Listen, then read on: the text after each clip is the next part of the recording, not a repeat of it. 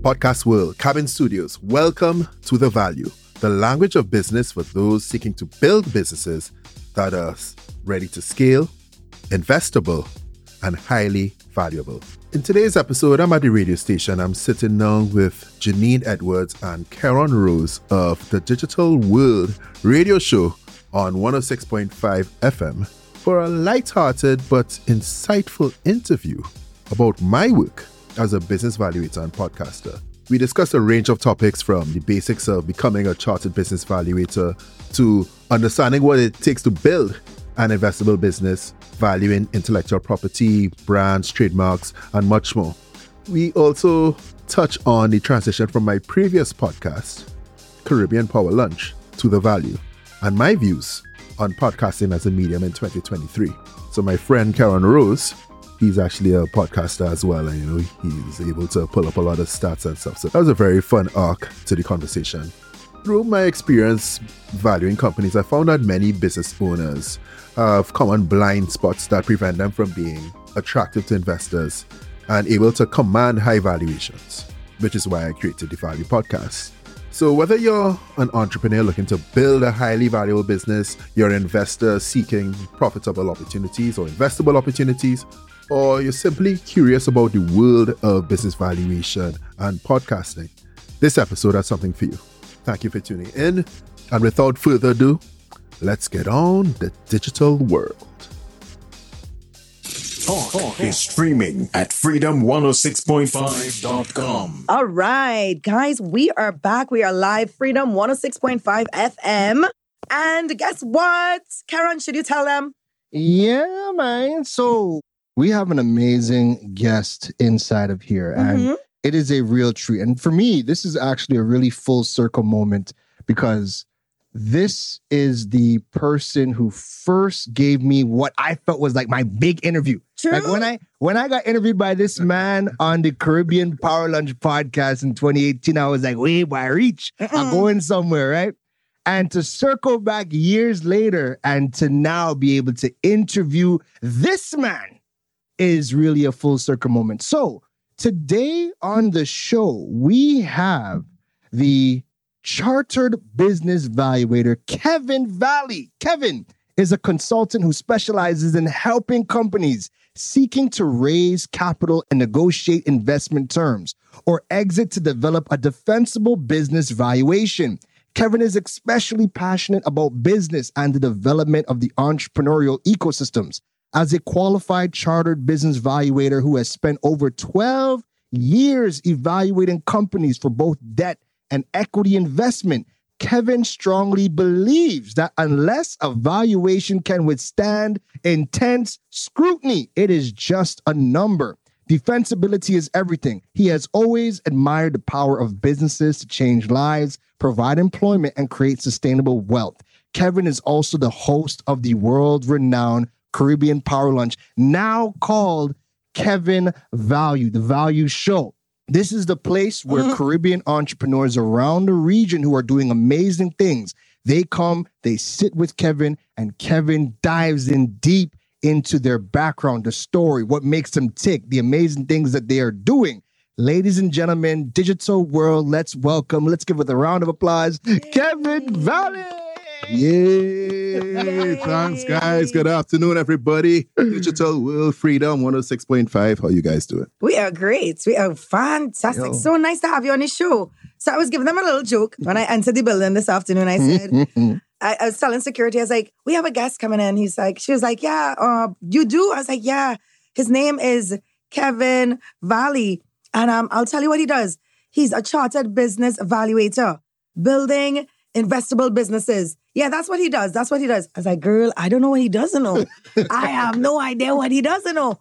But he coming in for the interview. But now that I say it back to myself slower, I have a better understanding. It's planetary, right? Yeah. So you evaluate businesses and how much a business is going to be worth. Yeah, pretty much. So especially businesses that already have an investor on board or looking to raise capital from investor or even an acquirer, just want to make sure that they don't leave too much money on the table, that they achieve fair value for the business they've built or fair value for the idea they've developed, so that they get out and take it to the next level. Wow. I was overhearing your conversation. So I was told that this is a very rare thing. Like nobody does this in this country. Like nobody. You are like the only one in Trinidad and Tobago. Is that correct? Tell us about all right. So I wouldn't say I'm the only person who does this. I mean, of course, the professional firms like the Big Four, they do it. They practically do it. But in terms of being specially qualified for it, then yes, I'm the only person in Trinidad and Tobago with a specialist valuation qualification right now that I know of. I'm sorry if I forgot anybody else. Right. And in the Caribbean region, it may be 10, up to 10, maybe slightly more than 10. But yes, definitely the first and only in Trinidad and Tobago as far as I checked. Now, why is that so rare? I mean, why don't people not want to do this? That's a very interesting question because I think when you start to think about, how Caribbean people think about businesses, I think that can play into, why your spiel is so rare. But yeah, tell us. Yeah, I mean, so I guess from my story, so after I finished my undergraduate degree in banking and finance, right? The only thing we knew about then, or at least I knew about then, was either you go do a master's or you go do this certification called Chartered Financial Analyst. Right? Everybody knows about chartered financial analysts. Everybody in the finance field knows about chartered financial analysts. So I had gotten past level 1, I had attempted level 2, and I'd gotten to the point where I was saying, why am I stressing out myself to try and get this qualification and be like one of many? And through my research, I discovered the Chartered Business Valuator qualification. I was like, and I saw that nobody else was doing it. I saw that it specialized in private companies while CFA will specialize in public companies. And it's much, much, much more difficult to value private enterprises. So I said, all right, let's take on that challenge. Wow. All right. So now I have a better understanding of it. And can someone like me, I mean, what do you do to get involved like that? And where can we go study that? Because to be honest, when you hear, so I work on my sister station. And every year at the beginning of the new terms, we have commercials from all over, from UE, from Costa. But I don't really hear any courses about this. If you understand what I mean, I don't really hear anything about this Chartered Business Valuator. I haven't heard anything about that. So how can you even, if I wanted to try it, how can I study or pursue it? Yeah, sure. For me, it was because of I love business, right? The actual art of business as well as the science of business. So that's one thing that's enthralled me. But I would say, if you have a background in accounting or economics or something like that, and you just have that intellectual curiosity as well as that technical skill, it's something that you should pursue in terms of who offers it. So it's a Canadian entity. It's called the Chartered Business Valuators Institute. It's based in Toronto, but of course it's available through distance learning, so you don't need to fly to Toronto to study the exams. And you just, once you have an undergraduate degree or even like a ACCA, most CBVs up in Canada are chartered accountants. Once you have any of those prerequisites, you could go ahead and start studying the program. So, Kevin, I got to ask you, right? Now, I probably run the club of I hate mathematics and numbers. I like money, but oh God, that math and anything even remotely related to it does give me cold sweats, right? So what inspired you to become a CBV and to get into this field? Because is it that you were a child one day and you were just like, these numbers, I love them. Like, what inspired you to go down this road? Just now he uses like technical skill. Once you have the technical skill, and you just slip that in, So is this something you were born with for real? No, not really, not really, So anybody who went to school with me, they know that Kevin was an okay student.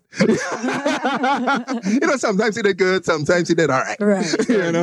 So it definitely wasn't like that. But I was always a curious person. Right. And business is something I was always curious about. I guess it was also like, environment dictates performance all the time. Right. So my late father was a minister in the Ministry of Finance. My brothers and my sister were in finance and everything. Everybody is older than me. Right. So, of course, being at that dinner table growing up and everybody's having all these big intellectual conversations and I'm just there quiet listening, can't contribute to anything. Right. Okay. I guess I wanted to be able to become competent enough to have my voice heard as well. Yes. Right. All right. Yes. And, in pursuing that, I became more interested in it. But even a funnier story. Before I even wanted to get into finance and stuff, I wanted to be a psychologist. Okay. Yeah, I wanted to be a psychologist because the human mind. I could see that. Yeah. I could see that. So that kind of ties into why I do the podcast and everything, right? Right. But yeah, always humans are very interesting. I think human behavior is very interesting. Always excited by the dichotomy of what people say versus what they do and why they say this or why they do this and all of these things. When I applied to do psychology in UE, they put me in a banking and finance degree. By accident? No, intentionally. I went into the office and I sat down with them. They say, no, you don't have, we put you there because they probably saw that I studied business accounts and economics. Right. And they saw that I worked in Royal Bank before and all of that. But I mean, what if I wanted a little change? What if I wanted to try something, Exactly. But I mean, all good. It's working out. All good. I remember my brother saying, like, why you want to study that thing, but you going to be broke? Why you want to study psychology? Trainees, we don't really. I find trainees are really good by these psychologists. So. Yeah, we go with partner. Yeah, we go to church. Yeah, by the bars. And the funny thing is, Kevin, you said something very important. You said that environment dictates performance, right? Yeah. And it's Friday today. Monday, I had a huge 4-hour meeting with another Valley. Oh, you did? Oh, yeah. Yeah. And the other Valley is a very prominent businessman, and his daughter is a psychologist as well. Okay. And just that similar mindset, so growing up in that family where your dad was a well-respected figure and you are the youngest of the bunch and all of your brothers are doing some really, really good things as well. Did you ever feel pressured growing up in that environment and being the youngest and kind of seeing everybody doing something of note? I would say 175% yes. Definitely. Especially my older sister, she's an academic boss. And like I said, I was okay. Okay. You always feel that, and you always be known as Ken Valley's son or this one brother or whatever it is. But I want to make my own name too. My chest big too. I want to, I want to make a name for myself. So that drove the hunger and passion in me as well. Okay, fantastic. I'm loving that. I'm very excited to jump into more. So companies in Trinidad and Tobago, you tell them it's off the bat. How do I apply? How can I find out about my company and what it's worth? Yeah, sure. I mean, there's several ways. Once you could get in touch with me, you could go to my website, kevinvalue.com. You could send me a message at, He's got the website. Good job, Kevin. Keron has made sure that I have all my digital assets. Yes. That I keep that in mind. But yeah, so kevinvalue.com. I have a presence on LinkedIn as well. Small presence on Instagram, but definitely kevinvalue.com or LinkedIn. And well, if you have my email address, kevin.valley@becomeinvestable.com. Please, no spam, please. Beg. Please, no spam. But yeah, reach out to me. And yeah, we set up an initial meeting. We speak about your business a little bit, see where you are, what you're trying to do. From there, I would send you what I created a due diligence checklist that just through my experience, 15 years working in banking, finance, investments, and all of that. Just what it is that folks ask for before they also evaluate a deal for funding or for investment. So have it separated by corporate due diligence, financial due diligence, operational due diligence, legal due diligence. It's a nice checklist to get you started. You get that information room together for me. And then we have a second meeting and then we decide, are we going to work together based on how much I charge you or whatever. Kevin, before we get into the foundation of how we can start to build investable businesses, right? I want to paint big picture. What is the biggest valuation that you have worked on where, you put a dollar figure to the business? What's the biggest one you've worked on? I can't say the name of the client. No, we don't know. But we could tell it's the figure. But in terms of dollar value. Yeah. Mm-hmm. Biggest one. Because that was my question. I want people to really think big as to why this conversation. Well, before I answer that, I have to let you know that I worked as an equity analyst in RBC. I was covering the tech sector. So I was covering Apple and Google and those companies. So we really have the boss inside here. So we're talking billions US dollars, right? Right. So but if you want to talk about from a local context, I would say $500 million, maybe north of that. I could be forgetting somebody. Local companies? Yeah. All right. So I'm glad you said that, right? Now, that is a huge number. And I know we have a lot of micro, small, medium-sized businesses that kind of make up the entire Caribbean region, right?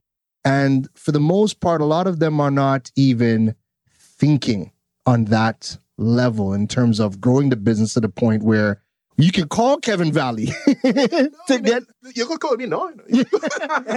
Well, this is why we're here with you, right? So what is some of the foundations? What are some of the absolute basics that people need to start putting in place so that they can start on that road to becoming an investable business? Business plan. People, there's a lot of debates on it where people think they just need a pitch deck and they just go. You need a business plan. You need that big business plan, that long, painful document to create. You need that business plan. And the reason why you need that business plan is because the process of putting together a business plan is going to make you think of so many other things that you wouldn't think about if you're just putting together a nice, sexy pitch deck, right? And then from that business plan, from that holistic business plan, then you need to develop financial projections, right? Because if you're coming for a valuation because you want to raise investments or so, you need to show what you expect to achieve, what sort of cash flows you expect to yield from that investment, right? And what sort of expenses you expect to incur from that investment as well. I need to put that in a nice, credible picture. And then, so once you have your business plan, once you have your financial projections, then you could create a pitch deck, right? Okay, so we're doing it back to front. Yeah. No, well, that's the thing. We do it back to front now. But we're supposed to have the business plan first. We'll do the business plan first, do your financial projections, and then put together the pitch deck. Right. Because the pitch deck is not meant to be a thesis document, Pitch deck. I've been in pitch meetings, I've been 2 hours long. It's like, boy. It's not supposed to be like that. What your pitch deck is supposed to do is incite interest from the investor. Right? You're supposed to expect questions. Your pitch deck is not supposed to answer everybody's questions unless it's a pitch deck that you're sending to them for them to do their own due diligence, right? But if you're getting ready to go for a pitch meeting, 15 to 20 slides pulling out the most salient points from your business plan, from your financial projections, right? And then you go. So, that's the first thing you need to do. Jynynn, you know why this is so important? But listen, I tell you, every time I come to this show, my eyes just keep, no, I am never going to be one to say I know everything. I definitely don't. I don't. You and me both. Yeah, this is why we're bringing the experts. So check me now. I want to get my business evaluated. Hear me? I asking questions. But first of all, Jyn, you need a business plan. You need to get the projections on. And then we could talk. Think about all of the businesses that... even if they're not looking for that big valuation just yet, you're now starting. But how many people do we know that are starting a business that are looking to go run to the bank to get loans? Right. Yeah, right? Yeah. And what do we always hear? The banks are not for the small man. Yeah. Right? The banks are not for the small man. The banks are not trying to permanent in the Caribbean and whatnot. So, Kevin, I know you probably hear that like a jingle in your head now, right? Yeah. What is really happening when we're seeing these situations play out? Wow. How long do we have? So I'll tell you. I think that is the main reason that I started doing what I do as an entrepreneur, right? So I've spent my career on that side, on the bank side, on the investor side, because I worked as a corporate banker. I worked as an investment banker. I worked in private equity. So I worked in all these various fields, right? Again, because I'm so passionate about business and I love the art of business, everything. It hurts my heart. Yeah. It hurts my heart when somebody comes in for financing, especially when a Caribbean business owner comes in for financing and you want to buy into the dream, you want to support them, but there's so many flaws in their business model, in what they presented to us, that we, as stewards of capital for our investors, for our investor clients, we just have to say no. Right. You have to say no. And the banks are not in the business of helping you to become more fundable or become more investable. So I saw that gap there and I was like, all right, let me try and teach people, the language of business. That's what we need. I don't think the business schools, I don't think it's connecting. That's what's happening. I don't think it's connecting with everyone. So I think we need more persons to really bridge the gap and try and, fuse these things together. So for me, I mean, you're opening up my eyes and my ears to so much this afternoon. And I am over here like, all right, I got to get my ducks in order, so to speak, to even evaluate it. But what about something like, are there a lot of people that are fraud and they're trying to do the same thing that you're doing? Or how are we supposed to look out for someone that telling us, I am so and I can evaluate your business and whatnot. The fraud squad's gonna crack down, So tell us a little bit about that. How to look out for those fakes. No, truthfully, I haven't experienced much fraud on the side of who are offering valuation services. I don't see it. I only know about like the big four professional firms, maybe a couple other smaller firms that provide similar services. But yeah, I don't see much. Fraud or shenanigans and stuff in terms of the valuation world. That's good. That's good. Yeah. So thankfully. So okay. But investment schemes. Oh God. That's that's another person's interview. That's another person's interview. So all right. So we're thinking about the small man. We're thinking about the micro, the small, the medium-sized businesses. We have $1 and a dream. Mm-hmm. We want to open up the next big double stand or the next big roti shop. We want to scale. We want to grow. We want to be the best. And we've gone to the bank. The bank looks at us dead in the face and they say, nah, we ain't getting behind that. What can an entrepreneur do to grow their business and to get funding if the banks have turned them down? What types of alternatives are available for us? I think one of the first things you should do is establish some sort of proof of concept, right? So I don't think you should just take idea, go from idea to trying to get funding. Right? I think there's a middle ground in between there where you could say, all right, let me test this out. So maybe you want to send out a survey, or maybe you want to try some rough, ugly, but functional version of your ideas, a sort of MVP, a minimum viable product, right? Of your idea to really decide if it works, right? Mm-hmm. So I'll tell you, for me, like if I'm thinking about launching a big product, what I might do, I might just say, all right, here, let's see if people want to take this assessment. Let's see if people want to take a little scorecard. Right. So, and of course, this is going to be based on solving the same problem that your big idea is going to solve, right? Yeah. Address it. So once you see people raise their hand and say, all right, I'm going to do this scorecard, or I'm going to buy this double from you at your house as opposed at your stand in Keron. Mm-hmm. You say, okay, right now, 20 people at the house and it's only 6 a.m. So, all right. So I've proven concept. We have something. Right. So, yeah, I would say, because at the end of the day, banks, investors, they want to see that you have de-risked the investment proposal for them, right? Because everybody pitches growth. Everybody pitches growth. Nobody goes to the bank. Nobody goes to investor and say, hey, if you give me your money, if you give me your depositors' money, if you give me your investors' money, I might lose all. Yeah. Nobody says that. Ain't nobody putting that on a document. Right? Year 2, we expect to be losing money. But is the analyst at the bank's job to say, would this person lose my money, but would this person make me lose my work? So you really need to think about how you de-risk it for the investor. So if you come and say, well, we tested it this way and we got this level of demand, bank will say, okay, all right, you might be onto something there. All right, let's try it out. That is so interesting. I knew nothing about this before this program, to be quite honest. And I'm sure a lot of the persons that are out there listening right now might have the same shock and awe, like what is going on here? Throw out the phone numbers again if people have any questions and they want to call in, or if they want to drop a WhatsApp You know message. what I want to taunt you with? What is the big thing that we're talking about today? I know, Oh, yeah. That's what I want to taunt you with. I want to ask this big question here. How is a company that has been in existence for over 30 years, that has been throwing our international competition, how did they not get evaluated to us? What's this about? How do you feel about that? That's what I would ask. Being someone in business, you hear the excuse of not getting the funding of 10 million or whatever. Could Soca Monarch go to the bank and be like, hey, bank? So tell me how you feel about that. I think, honestly, well, I haven't seen their financials, haven't seen anything. They've never been a client of mine. But I think they've proven concept, at least, right? They've proven concept. They've shown people year after year for decades, because I remember being a little child watching Soca Monarch on my TV on Friday. Yes. Right? They've proven over decades that, hey, people go to this. Yeah. People, tickets are going to sell. You're going to get in front of eyes. People buy tickets or what have you, right? Mm-hmm.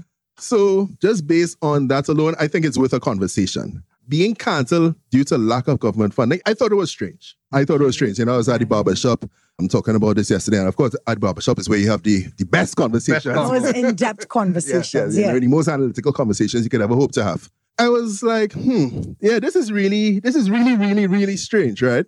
Because first of all, I didn't know that government funds the Soca Monarch. I actually thought it was a private thing, and that these people make enough money from it, right?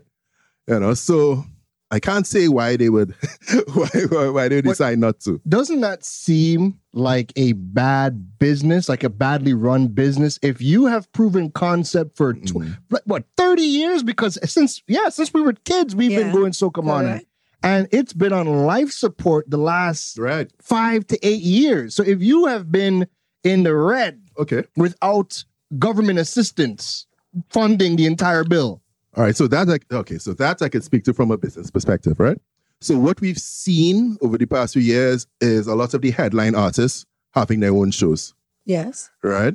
So you no longer, it's not so much more of a zeal to go there and watch, okay, Marshall gonna go against Bungie and Iowa, and then this year Super Blue might come out. It sort of tapered down over the last, let's say about 7 years or so. And now, everybody's having their own show. And isn't Marshall having his own show on the same Friday? So that's what we were saying. You want that smoke? Maybe he got the S before. I wouldn't. My conspiracy really, because when you think about it, right? Uh-huh. Marshall just jumping up on Friday. So it's just jumping up out of nowhere saying he's doing a show Friday, right? They had 2 years to plan Soca Monarch. And you're telling me in the interview that they were deliberating for the last 3 days and decided to cancel it. I'm sorry, I'm not buying it. No. If you were planning for 2 years, you're not taking 3 days to just say, we didn't get enough money, we didn't raise enough money, and we're just going to cancel it. I don't think you were ever planning this properly. Exactly. I would have to see the numbers, right? Because I don't know how much it costs to put on a show like that, right? We could sit here and look at the audience and say, hey, enough people go in this. Right? But we don't know if ticket sales. But they have said it has been declining for years. Right. Marshall didn't kill it. It was dying for a long time, to a point where, and I think you could chime in on this, at some point as a business, when a business is going to make a profit and when your projection is saying, hey, we're going to lose very big. Yeah. And if it's trending downwards for a number of years, at some point, as a responsible business owner, you're going to come out and be like, this doesn't make any sense. So I think you made a good point when you're like, everybody's having their own show. Everybody's seeing they're building their own brands. They're building a brand big enough to afford them having their own show. That has taken away from Soca Monarch. And I don't think Soca Monarch has ever scaled down to match where their brand is at. Keron trying to put me in this. Keron want me to say Soca Monarch is wild. No, a safe space is a safe space.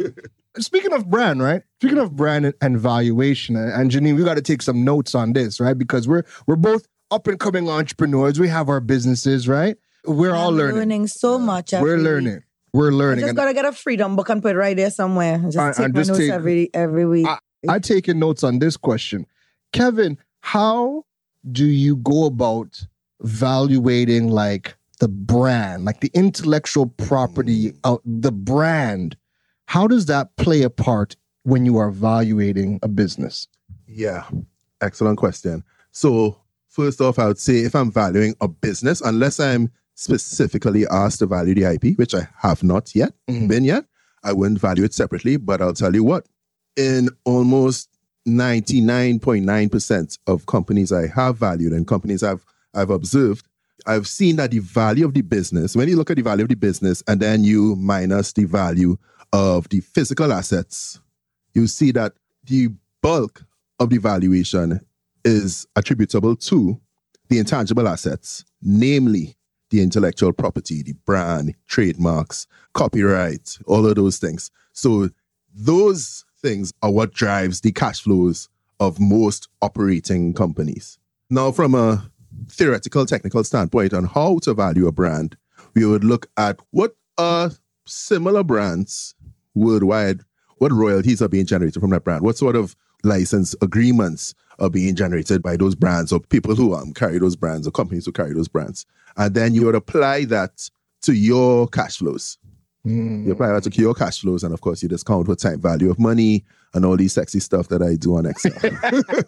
Yeah, every time you say it, my eyebrows just going, I run another room on my forehead because every time I'm like, all right, yes. It's a different language, that you're speaking. It is a total different language to me. Numbers is like Swiss and French. I'm good with French and Spanish, but numbers is a totally different ballgame. Madame. I wasn't always good at math, I wouldn't lie to you. In year 1 UB, I failed math. Did you? I really did. I had to do it too, but in summer school. I wasn't always good in math, but that's like confusing math where they try to make math annoying, but like counting and what is X plus X, I could do that. Algebra, I could do that. Yeah. All right, good.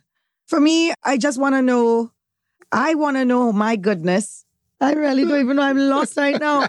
Because at this point in time, I'm like, whew, I need to go back. And I'm sure a lot of people here thinking, well, the business plan, maybe you could go back and touch on that. But that's not your forte, really. We talking more the valuation. Listen, I also help people develop their business plans and stuff. Well, can we touch on that? Because here's a good question to pair with that, right? Mm-hmm. You mentioned that we kind of, a lot of businesses skip the business plans. Mm-hmm. A lot of businesses have been moving towards a business canvas, right? From where you sit, what makes sense to do? Business canvas, business. I know there's a reason why you go left or right. You have to come back to me. I have to tell people it's a business canvas now. He's going to tell us that. I'm going to tell you. You bring it up. I don't use that. You come up with something else. I was about to tell you business canvas. I know what to say. What is this now? Is this just now you'll tell me business billboard? It's like a one-pager sheet where you list different aspects of the trying to run, right? Where I think that's useful is if you're just building a business for yourself. If you're just building a lifestyle business that, is going to make you a little bit, make you some money so you could go and live your life, you could travel, enjoy yourself. Do your business canvas, you do your thing by yourself, you don't bother anybody. You're not looking for... Exactly. There we go. If you're going to talk to investors, don't come with that canvas.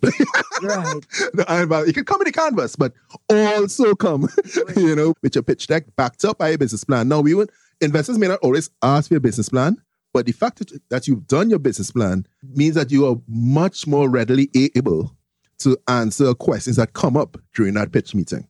That's what part of the exercise is for. Mm-hmm. There's so much more value in the business plan than the document that it just produces. Okay.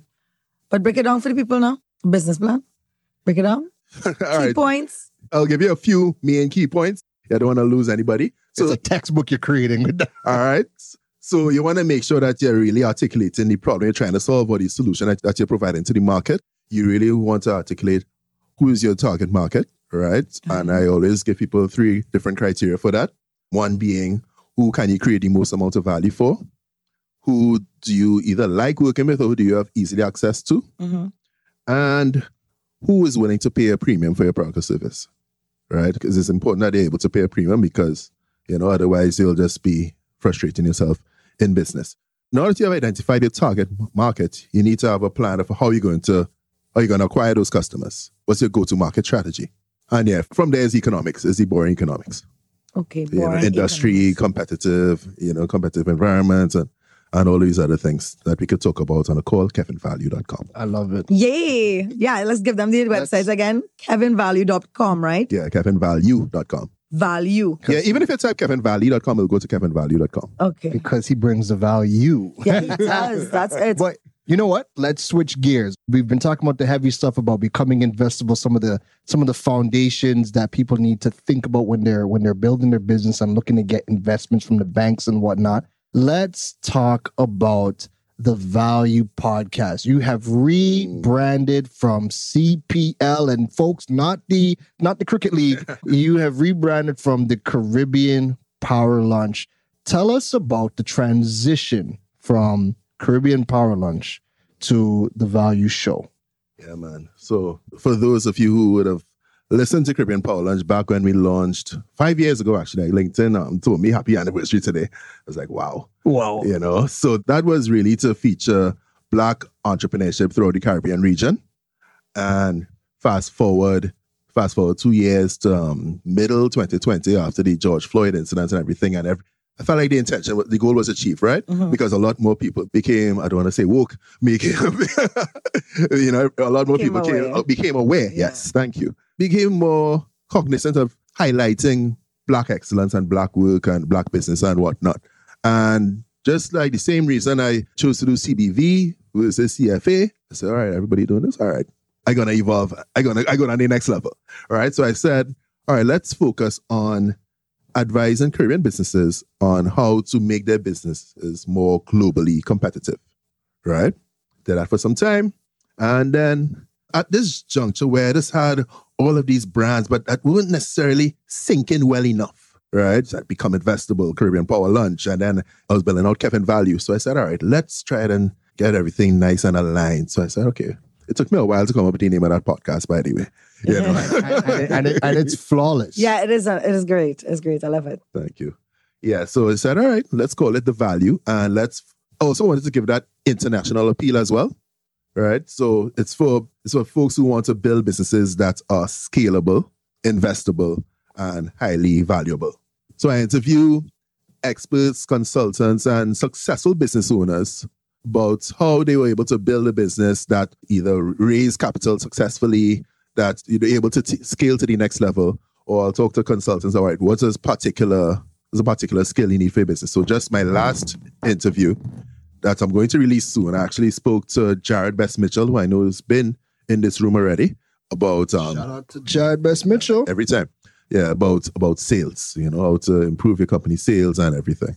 Because, if you don't have sales, you don't have a business. Yeah, for sure. And that's a very different mission from, what CPL started off as. Being in, and I don't think I've ever asked you this before, but building Caribbean Power Lunch where you focused on Black excellence, did you ever get pushback? Because we are in a very multicultural society, right? Did you ever get pushback for only focusing on Black excellence with the platform? Listen, thank you so much for asking that. And that was one of my biggest qualms about even before launching the podcast, because I'm not a racist person or anything like that, right? But I just had a period, it was after the Anthony Bourdain's visit to Trinidad and Tobago, that 1%. The 1% comment that infuriated so many people, but it just it didn't get me mad. It just made me think. It just made me think. So it's like, all right, but why isn't it that Black people are able to, get this level of success? And I realized that, we weren't necessarily conditioned that way. So I was trying to see how we could evolve that, But I would say the day I launched, I swear, the first two people to reach out and say, man, I love that show. I love what you're doing. We're not Black people. Oh. True. Yeah. I'm talking about the same day. Wow. I'm walking the street going to get lunch. And people drive by and say, hey, Kevin, boy, I hear your podcast, boy. I really like it, man. I really like it. It's something different, man.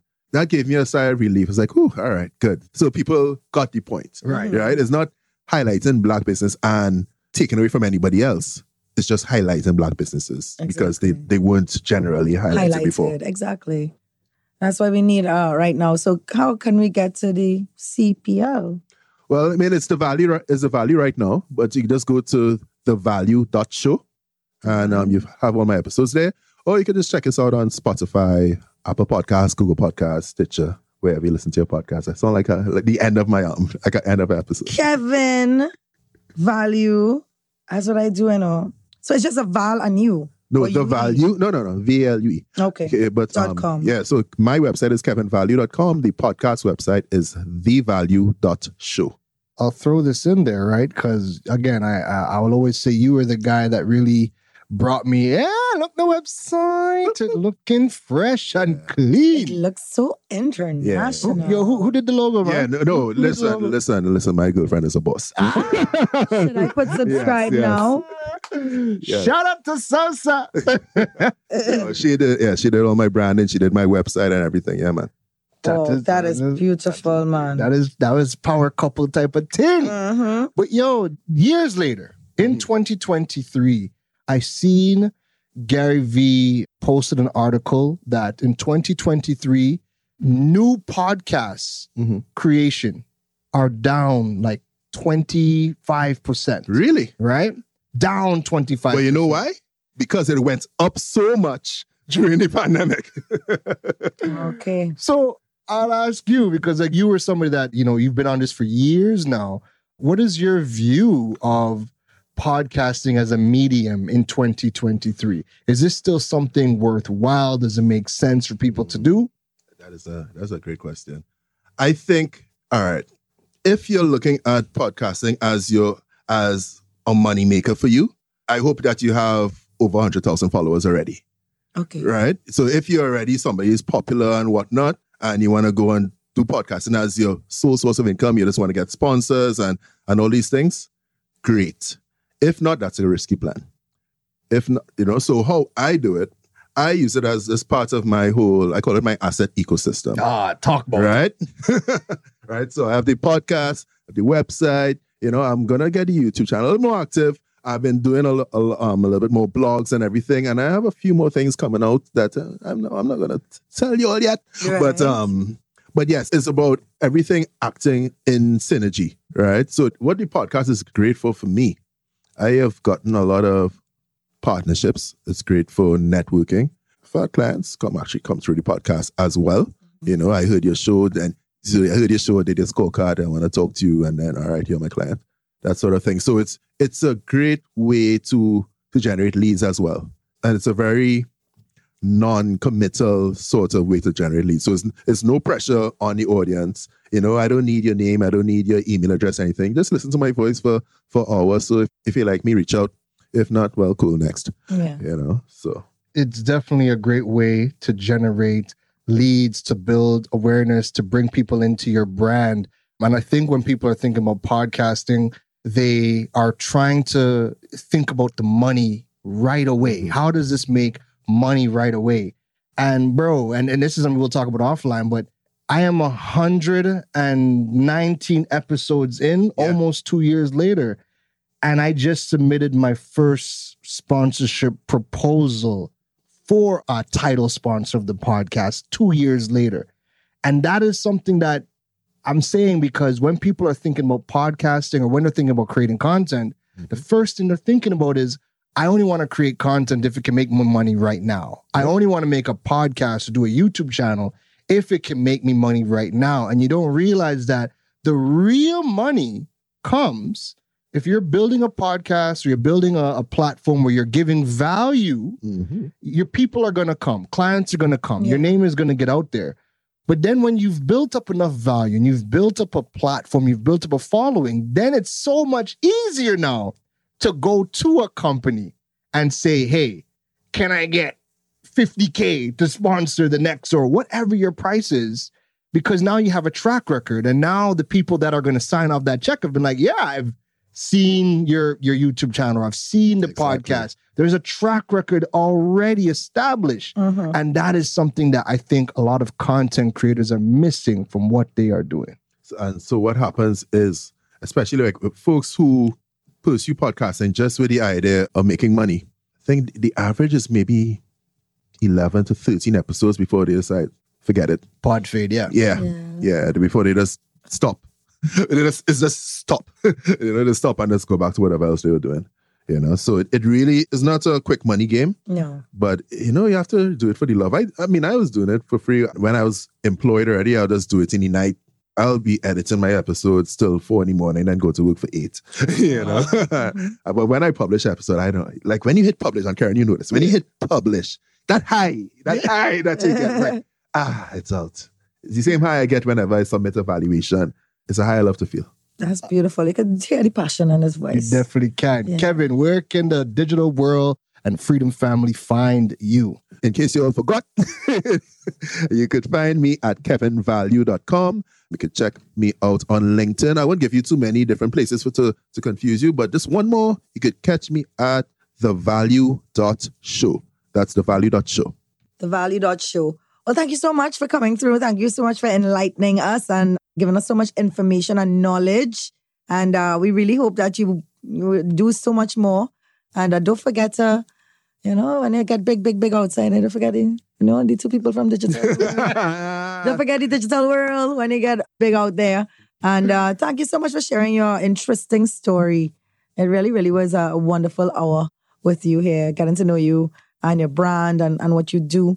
It's so important. I've never met anyone that do what you do. So fantastic. There's 10 people in the Caribbean. So Yes, I never met anyone that does this. So wow. Thank you. And I'd like to thank these two big people for having little me coming to your studio and come and talk to your audience about this. You know, it's a work of passion. It's a work of love, you know. Yeah. So it's a much needed. And before we go to, before Jynnynn's gonna be queuing up a song for us to chip out. Yes, You know, of course. one thing Kevin always reminds me of is, folks, you get paid for your value and not for your time. Want to make the real money. Yeah, that's the thing, huh? Just don't study the money so much. It will come. The money is gonna come. Facts. All right, guys. So we're gonna take a quick break, and we will be right back. Hope you're having a blessed and beautiful afternoon. It's Freedom 106.5, the digital world. Talk is streaming at freedom106.5.com. Podcast world, there you have it. From the digital world to the value. Special thanks to Jynynn Edwards and Keron Rose of 106.5 FM's The Digital World show for having me on. I invite you guys, if you enjoyed this episode, to subscribe to The Value at thevalue.show. Check us out on Castbox, Spotify, Google Podcasts, Apple Podcasts, wherever you listen to your podcasts. And with that, Podcast World, Cabin Studios, shout out to the digital world. We are out.